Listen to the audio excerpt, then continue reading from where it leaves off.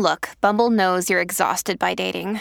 All the must not take yourself too seriously and 6'1" since that matters. And what do I even say other than, hey?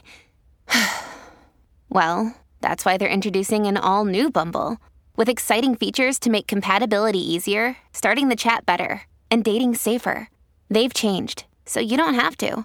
Download the new Bumble now.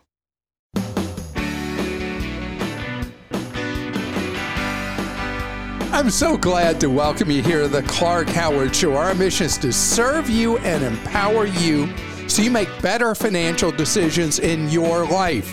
It's February. By now, you should have your W-2s, your 1099s, and your other tax documents. When you think about filing taxes, so many different options. How do you decide when you're going to hire a CPA who does tax or an enrolled agent? Or when are you going to buy a software program? When do you use Free File from the IRS? This is all such a difficult jumble for us to decide. I'm going to give you some guidance on that. Also, in this episode, do you know what you're earning in your savings account? Most people have no clue. I want to make sure that you are maximizing what you can make on your money, because we got out of the habit of this. For the 9 years, money and savings was earning basically nothing, and now it's earning money again unless you leave it sitting behind. Okay, we got to talk. The IRS still has apparently more than 10 million returns from last tax year that they still haven't processed, and here we are in February in the next tax year.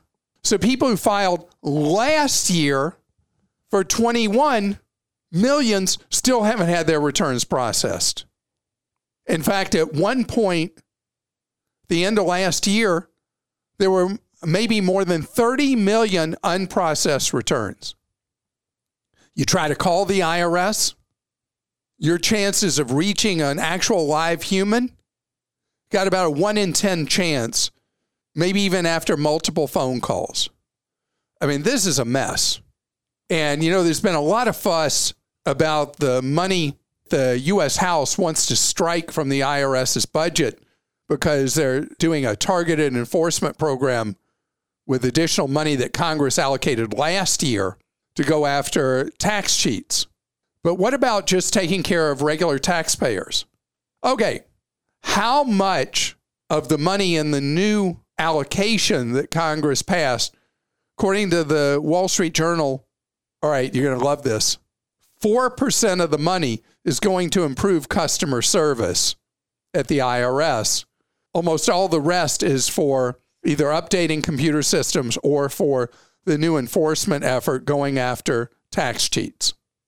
So we got to come up with a better way. We are, with the way we handle income taxes, we are the definition of insanity, doing the same thing year after year and expecting a different result. Absolutely bonkers. Okay, so I want to share something with you from research done by Barron's. How many countries have gone to something I first talked about, I guess 10, 15 years ago, what's known as return-free filing. I mean, Krista, that was so long ago, and us working together on the then radio show. Right. I don't know, I was at 15, whatever years ago, because country after country after country now has a system where you don't file a return anymore. You just get a refund or a bill with a detail of the explanation of why you got the refund, looking at it's almost like a spreadsheet showing this was your income from this was your income from that, this was your income from the other thing, and this was the money you had withheld. And so we owe you X numbers of euros or whatever currency it is, or you owe us this much. Please pay your bill. Sounds simple. Sounds simple. So simple that 36 countries now do this. I talked about it when it first started. And guess what? When did it start in the first country to offer return-free tax filing? What country is it? Well, first of all, it was the United Kingdom. Okay. And when did they start it? I wasn't even born yet. Oh, wow. It was that long ago. It was in the 19... Not that it's that long. Yes, it is. I mean, my kids really believe that I went to school dodging dinosaurs. I'm so old. That recent? Wow, that was very recent. Dodging dinosaurs. So, I mean, think about that. The 1940s, England came up with this, or United Kingdom. And now country after country after country but us. Okay, so here's the funniest thing. How much was allocated towards the stuff required to implement return-free tax filing in the United States in that tax law passed last year? $15 million. Wow. So $80 billion for the IRS, of which $15 million was for going to return-free. I mean, it is crazy. I mean, those of us like me own my own company, have all these investments all over the place and all that. I'm going to have to file a return. I'm going to have to do paperwork. In any of these other countries, I would have to do all the paperwork. I would have a CPA who does tax. And I'm getting to the first thing I said, how do you decide who you hire? So my situation is very complicated. There are those among us who have complicated tax situations. Most people don't. And it's beyond stupid. I mean, this is just stupid that here we are in 23 and we're still filling out these idiotic tax forms, because I would say 80+% of people could do return free. And I know there are people in the United States who worry that the government would cheat us on calculating our tax, but that's why the documentation provided back to you with your refund or your tax bill is key. And so these systems are trustworthy, and they're a lot easier to understand these statements you get than our crazy, bizarre tax forms we have in the United States. So that's my hope, is that we will adopt something modern instead of doing this bonkers thing we do with all the paperwork for most people, but going to the core of how you decide who to hire. If you have a complicated situation, you have a lot of investments, you have things going on in your life that involve a lot of additional schedules, you give a great deal of money to charity, a variety of things, you would benefit potentially from tax planning. The most overlooked thing by business owners and more affluent people are moves you can make in a current tax year that will save you money when you file your taxes the following year. I can tell you every enrolled agent, which is another category other than CPAs who do tax, every enrolled agent, every CPA who does tax will tell you they wish their clients would talk to them about things going on in their lives when they're going on, instead of when it's time to start getting the stuff together for doing their taxes the following year. Most taxpayers will do just fine with the free file program of the IRS that almost nobody uses, where you go to irs.gov, you click on free file, you see which software programs you can use from traditional outside companies to prepare and file your taxes. Your federal's free if you live in a state with a state income tax. You may or may not have to pay, depending on the provider you go with, for preparing your state tax return for you if your state has one. And so the people who need professional help are people with complexity. If you don't have complexity, you're fine almost always with the free file software that is good for most income earners. Beyond that, you can buy tax software, and it's not expensive to prepare your return. But return-free filing, if this is something countries have been doing since right after World War II, and we still haven't done it in the United States. Is it going to happen in my lifetime? Maybe I should be the IRS commissioner. Maybe you should. People say you should run for president. I just got another email saying that. President of what? All right, we'll go to Scott in Texas has a question about taxes, actually. I recently sold some oil stock and made a net gain of over $60,000. Congratulations. A few years back, I had a similar gain, and at tax time, I was penalized by the IRS for not sending in a check for estimated taxes when I sold the stock to cover the gain I made, even though I paid taxes on it at tax time. Per the tax laws, do I need to send in a check to cover the profit I made? Yeah, so Scott, what we're talking about is ES, estimated payments. And if you have lots of alternative income that puts you into a higher tax bracket, you are required to pay in estimates 4 times a year, or you have to have safe harbor. There are certain safe harbor provisions, and in your situation, you absolutely want a CPA who does tax or an enrolled agent to sit down with you, go over your overall income situation, and determine if you should make estimated payments, and they will be able to calculate for you how much those estimates should be, because underpayment of tax leads to penalties, underpayment over the course of a year. Now, Scott, if you work, though, at a regular job, there's a trick of the trade around having to pay estimates.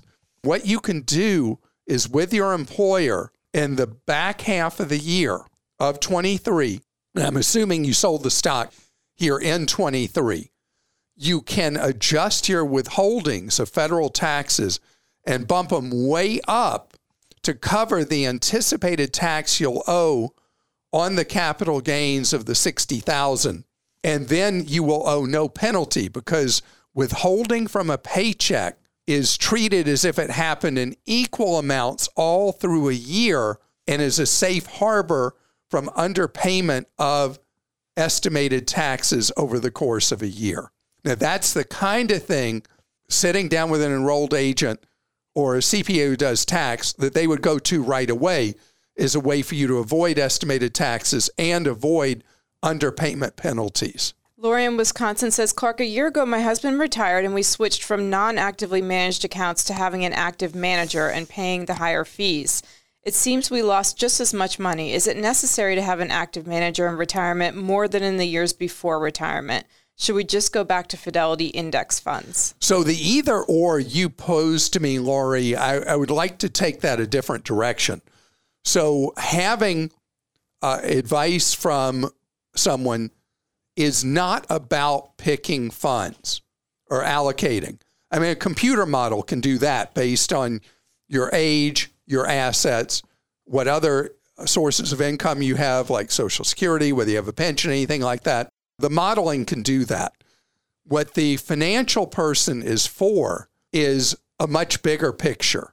Are you on target for your goals? How much is a safe amount of money for you to withdraw from your accounts? What is your plan in the event one or the other of you passes away? Is your will properly accounting for that?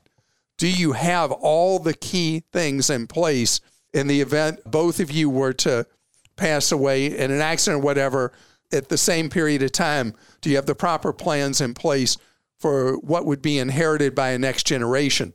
What a financial planner is for is, as you pointed out correctly, it's not at all about picking that asset allocation. It is about the much bigger picture of your goals, needs, and wants in this next phase of your life. If you hired somebody who is not a fiduciary, who is somebody who lives by commissions and fees, then that's not what you're getting. And your performance over time will actually be inferior to what you would have doing what you're thinking about, just doing Fidelity index funds or something like that. So the core is hiring the right kind of individual.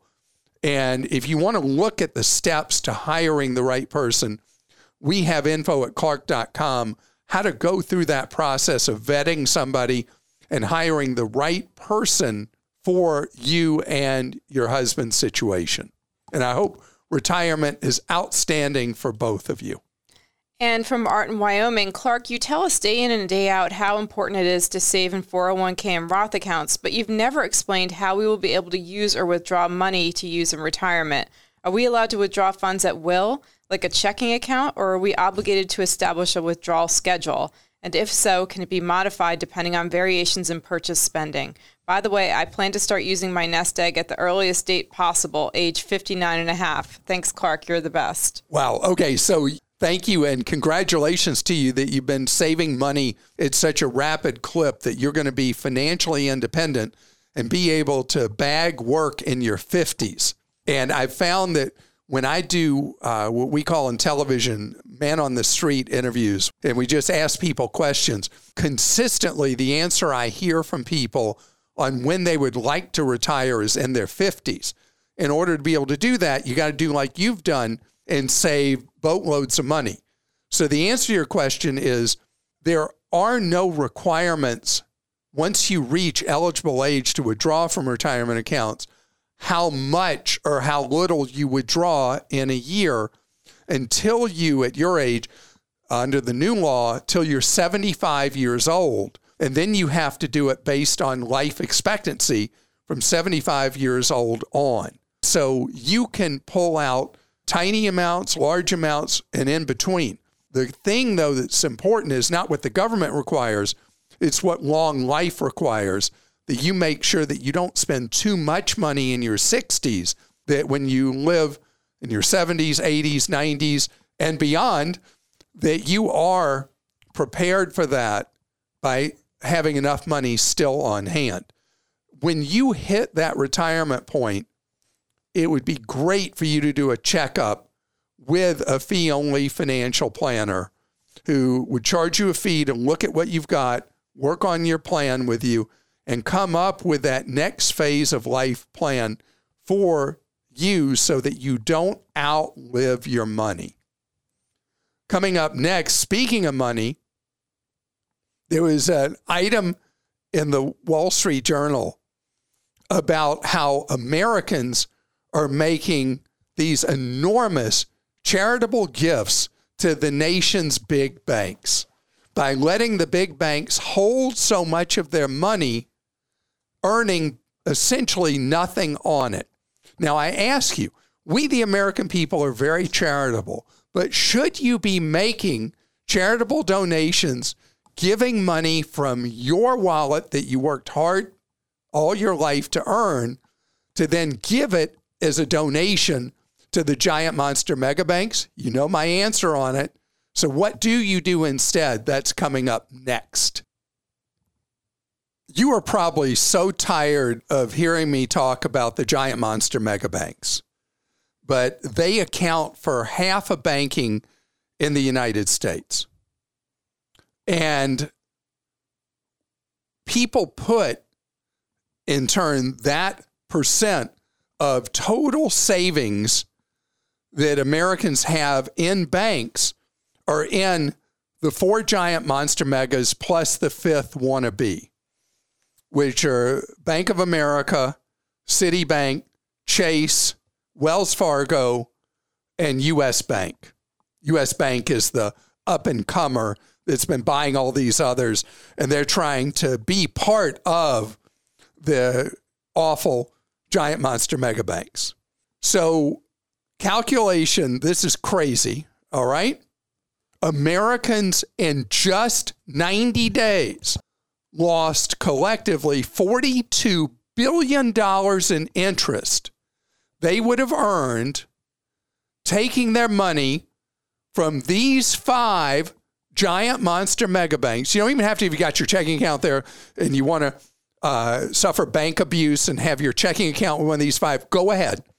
But pull your savings out, because the amount we have lost collectively, $42 billion just in 90 days in interest we would have earned if we took our savings and money market and CDs and all that and moved the money from these behemoths to online banks and credit unions, because the interest you would earn is so high with those, relatively speaking, and so puny, pitiful, terrible with this gang of five. See, I get to add Bank of America now and call them the Gang of Five. The Gang of Five giant monster mega banks.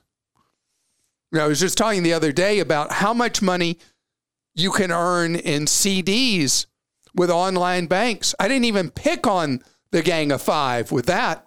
But the reality is you'll earn 20 times more in interest typically, and could be higher than 20 times more with an online savings account or a credit union than you'll earn on your savings at one of the Gang of Five giant monster mega banks. It is your money.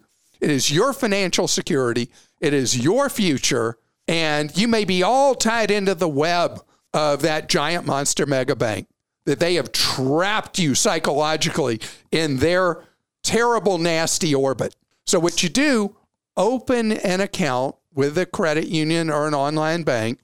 And if you go to bankrate.com, it's a good place for you to see the best rates being paid, what institutions are paying the best rates on savings accounts, on CDs, whatever. And you'll be stunned if you actually look, because almost nobody knows how little interest they're getting from the giant monster mega banks. A lot of their accounts are paying 1/100th of 1%, believe it or not, on your savings. So you just open an account elsewhere and you link it to your account at one of the Gang of Five, and then you move the money that you don't need currently to live on that can go in savings or CDs or money market accounts, and you earn so much more money, and then when you need it, 2 days notice, you can transfer it in at no cost back into the Gang of Five. And maybe you'll learn once your money's somewhere else that you are building up in savings or CDs or money markets, hey, I can open a checking account with these people and I don't pay anything for it. And maybe they'll pay me interest on my checking account. And step by step, you'll move away from the Gang of Five and understand why banks today have such a small percent of household money.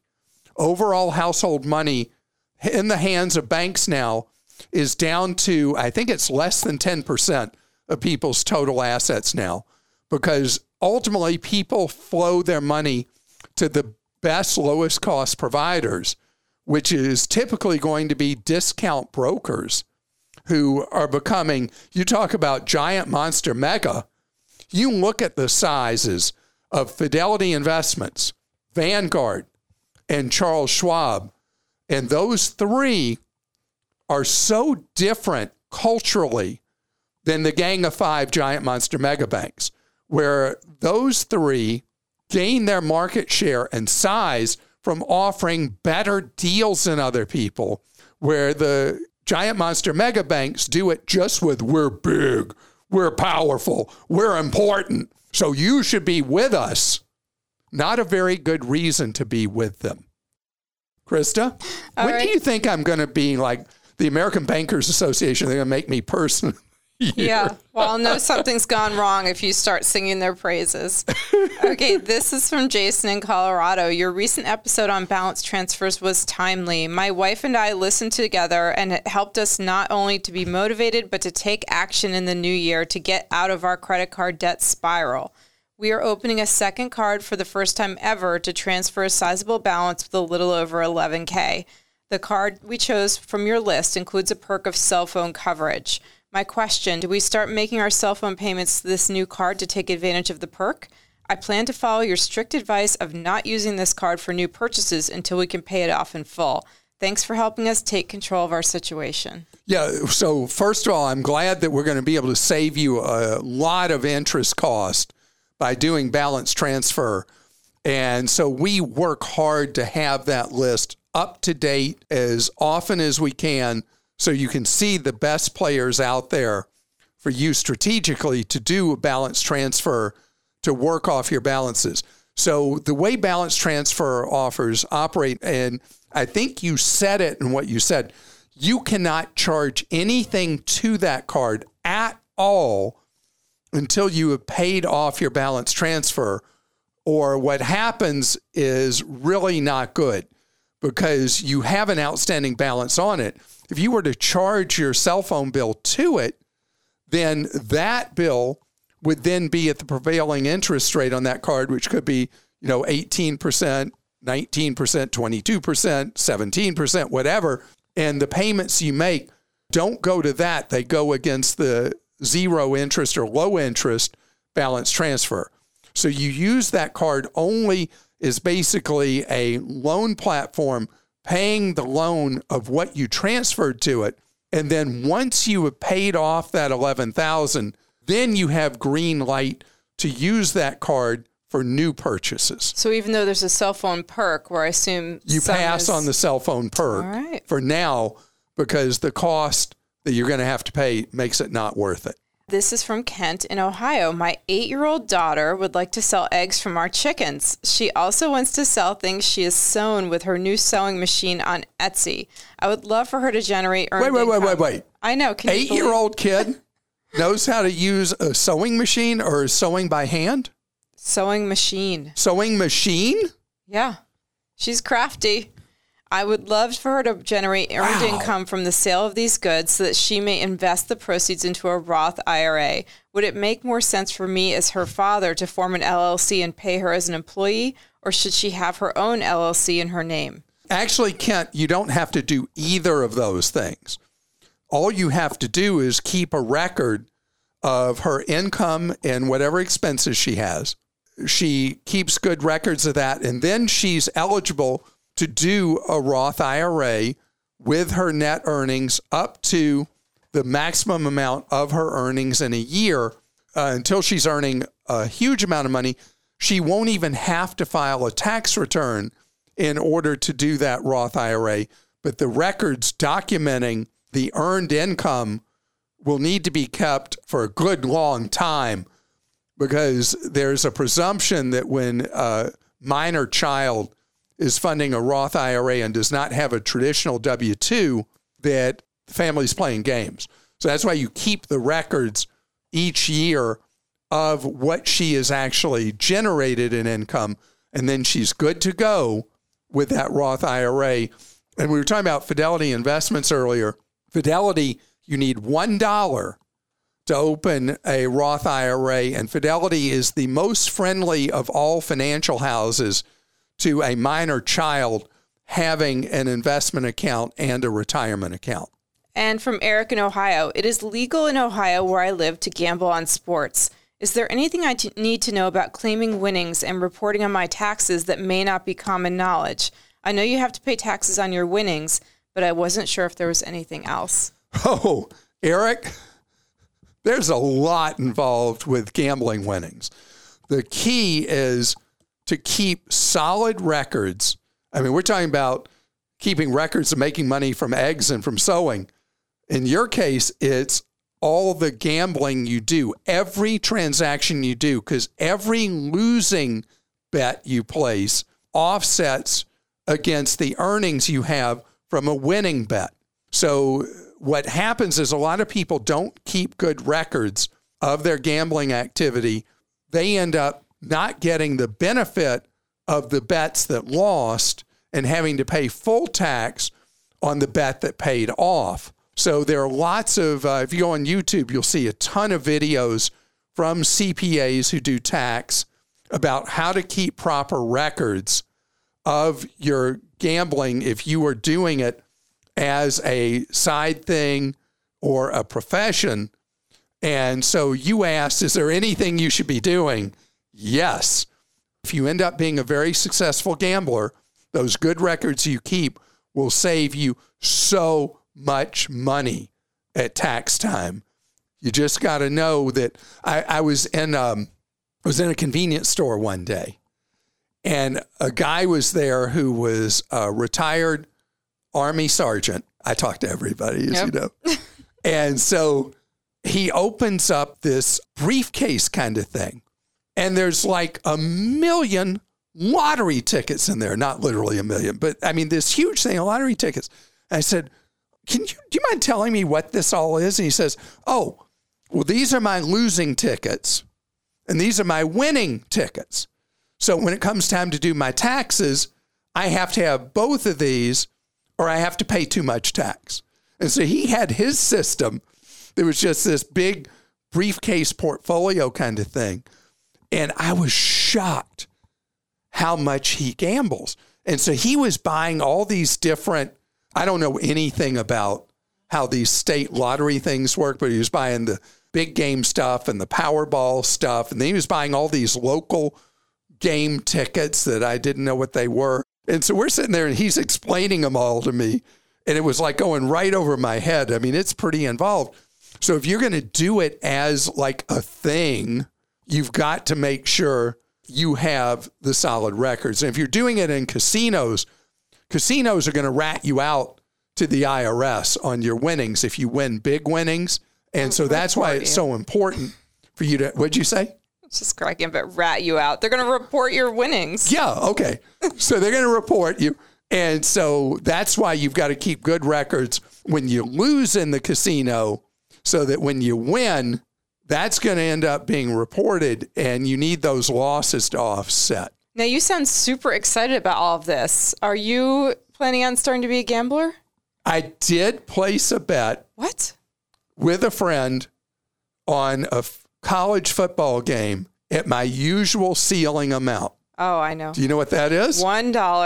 No, I wouldn't spend $1. Oh, I thought it was $1. I bet $1 with you just because it's you and me. And one of us owes the other $1 for something right now. I don't remember what it was. I'm sure you owe But anyway, me. This is what I have as my ceiling for gambling. Wow. And so I lost a bet recently for a quarter.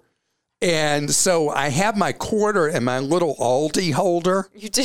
So as you see, so when I go to Aldi, you have to pay a quarter deposit to get a shopping cart. And I got there and I didn't have a quarter. I've now replenished my quarter from losing that bet. And so I'm in Aldi and I go around and I find a box. You know how everything's in the boxes. Find a box. It was empty. And I'm carrying around everything in this box. And then I had to walk home from the Aldi carrying this box. I mean, I was not together on that shopping trip because I had not replenished my quarter. You're just upset that you lost money gambling, which you don't normally Well, you know, think is I a good figure idea a at all. quarter isn't really gambling. I know problems can start from anywhere, Sure. but that is my ceiling Okay. on a bet, except for with you, where I'll bet the $1. All right. All right. Well, if you are a gambler and you think I should have more fun in my life and I'd have fun gambling, that's not true because one time Krista called me and we were talking and I was at the CES in Las Vegas, which I did not go to this year, but I've been to over and over and over again, the Consumer Electronics Show. You told me to go find a machine called the Tabasco. Mm-hmm. I remember this like it just happened. And you said, I want you to bet $20 in that machine. If you've heard this story before, I apologize. So I bet your $20 in the Tabasco thing. I don't remember, was it poker or I don't know. It's slot a machine? slot machine, yeah. And so I lose all $20. And it was your money I was losing. I was in the worst mood for at least the next hour. I was so upset that I wasted that money. The house always has the advantage. Yeah. And sometime I'll have to tell you why I voluntarily would gamble $1 at CES every day at Tropicana, but it had to do with getting free parking. But that's for another day. Just tell it real quick. I mean, So the deal was you could only do free parking. Free parking's gotten much harder in Las Vegas, and at CES parking is so elevated in cost. So I would pull in the Tropicana garage every day, and I'd go in and I'd do the $1 in the machine, and then I'd have my ticket that got me the free parking at the casino every day. And so I saved our company $120 on parking by gambling $1 each of the 6 days. brilliant. But I was gambling. I mean, it was gambling. And of course, I always lost the $1. And I get really upset when I would win because I had to spend more time hitting the button till I lost the $1. You couldn't have just cashed out and you still had your receipt? I didn't really understand how that worked, so I just lost my dollar 6 times. It is true. I really do stupid things like that. And thank you so much for joining us today. If you haven't already, please subscribe, like, and share us on YouTube or wherever you watch or listen. Have a great one.